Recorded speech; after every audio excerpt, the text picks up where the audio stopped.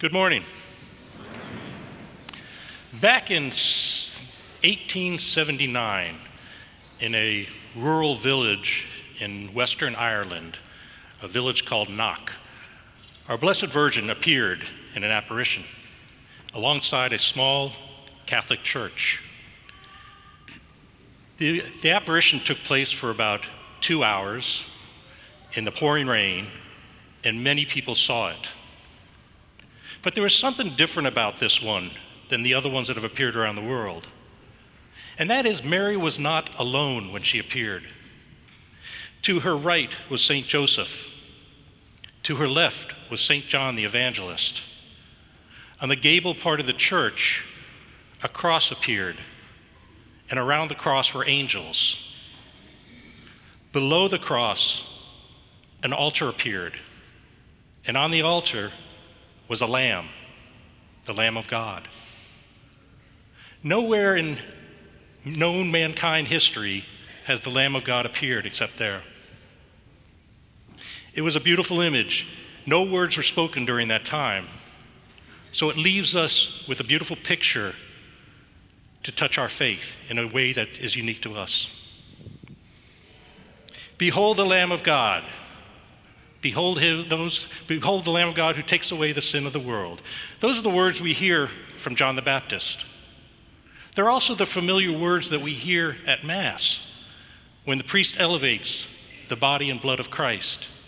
And he says those words, "Behold the Lamb of God who takes away the sin of the world. Blessed are those who are called to the supper of the Lamb." Now, back in the time when John spoke those words, they had significant meaning to the people at that time. We have to remember that John the Baptist was the son of a priest, Zechariah. So John was very familiar with the temple and what took place there. And he knew that twice a day, in the morning and in the evening, they sacrificed a lamb for the sins of the people. So when John said to the people around him, "Behold the Lamb of God," they knew that that man coming to them was to be sacrificed for their sins. Now, John is what we would call today a character. He was different. He dressed differently. He lived in the desert. He ate locusts and wild honey.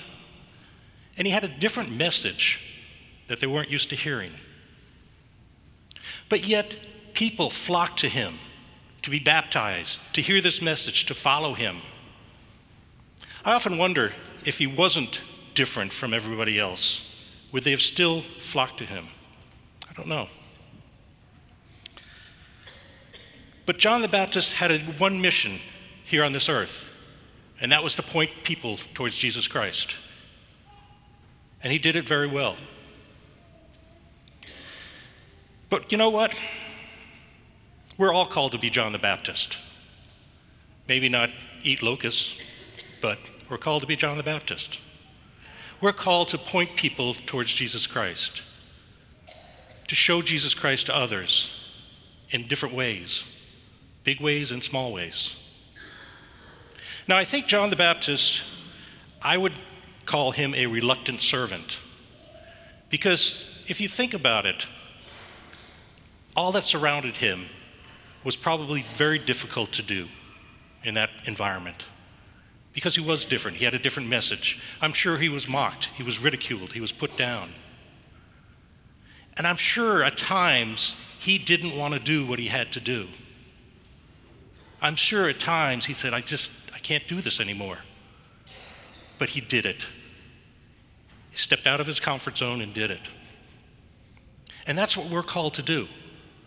Because it's not always easy spreading the faith, telling people about Jesus Christ. But we can do it in small ways. Let me give you one example. I was in a restaurant for lunch one day, and I don't go to this restaurant that often. And I was eating my lunch, and a young couple came in. It sat a couple of tables over, and they had a 2-year-old boy. And you know how I knew he was 2 years old? Because I've raised a 2-year-old boy. And he was doing whatever 2-year-old boys do. He was being rebellious, a little antsy, things like that.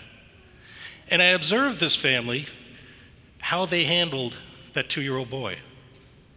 And I was so impressed. They handled him with love and compassion and caring and discipline. And they had incredible parenting skills. Well, I finished my lunch and I went over to fill my cup before I left.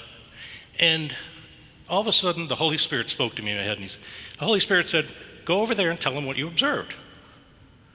And I said, "I don't want to do that. They're going to laugh at me. They're going to tell me to get lost, mind my own business. I don't want to do that." Well, after I filled my cup, I turned, walked over to their table. Don't argue with the Holy Spirit. And I said, "Excuse me, I don't want to interrupt your lunch, but I just wanted to let you know that I've been watching you, and you have incredible parenting skills, and you're doing a great job." Well, immediately, the mom began to tear up. And she said, "You don't know how badly we needed to hear that right now." And I said, "I understand. I raised kids." I said, "I'll pray for you all." And the father stood up and shook my hand and said, "Thank you for the prayers." And I turned around and walked out. I didn't want to do that. But obviously, it had to be done. It's the little things, the little promptings of the Holy Spirit, the little pushes that the Holy Spirit gives us, as he did, I'm sure, John. It's those little pushings, it's those little opportunities that opens up a door for Jesus Christ to walk through. Amen.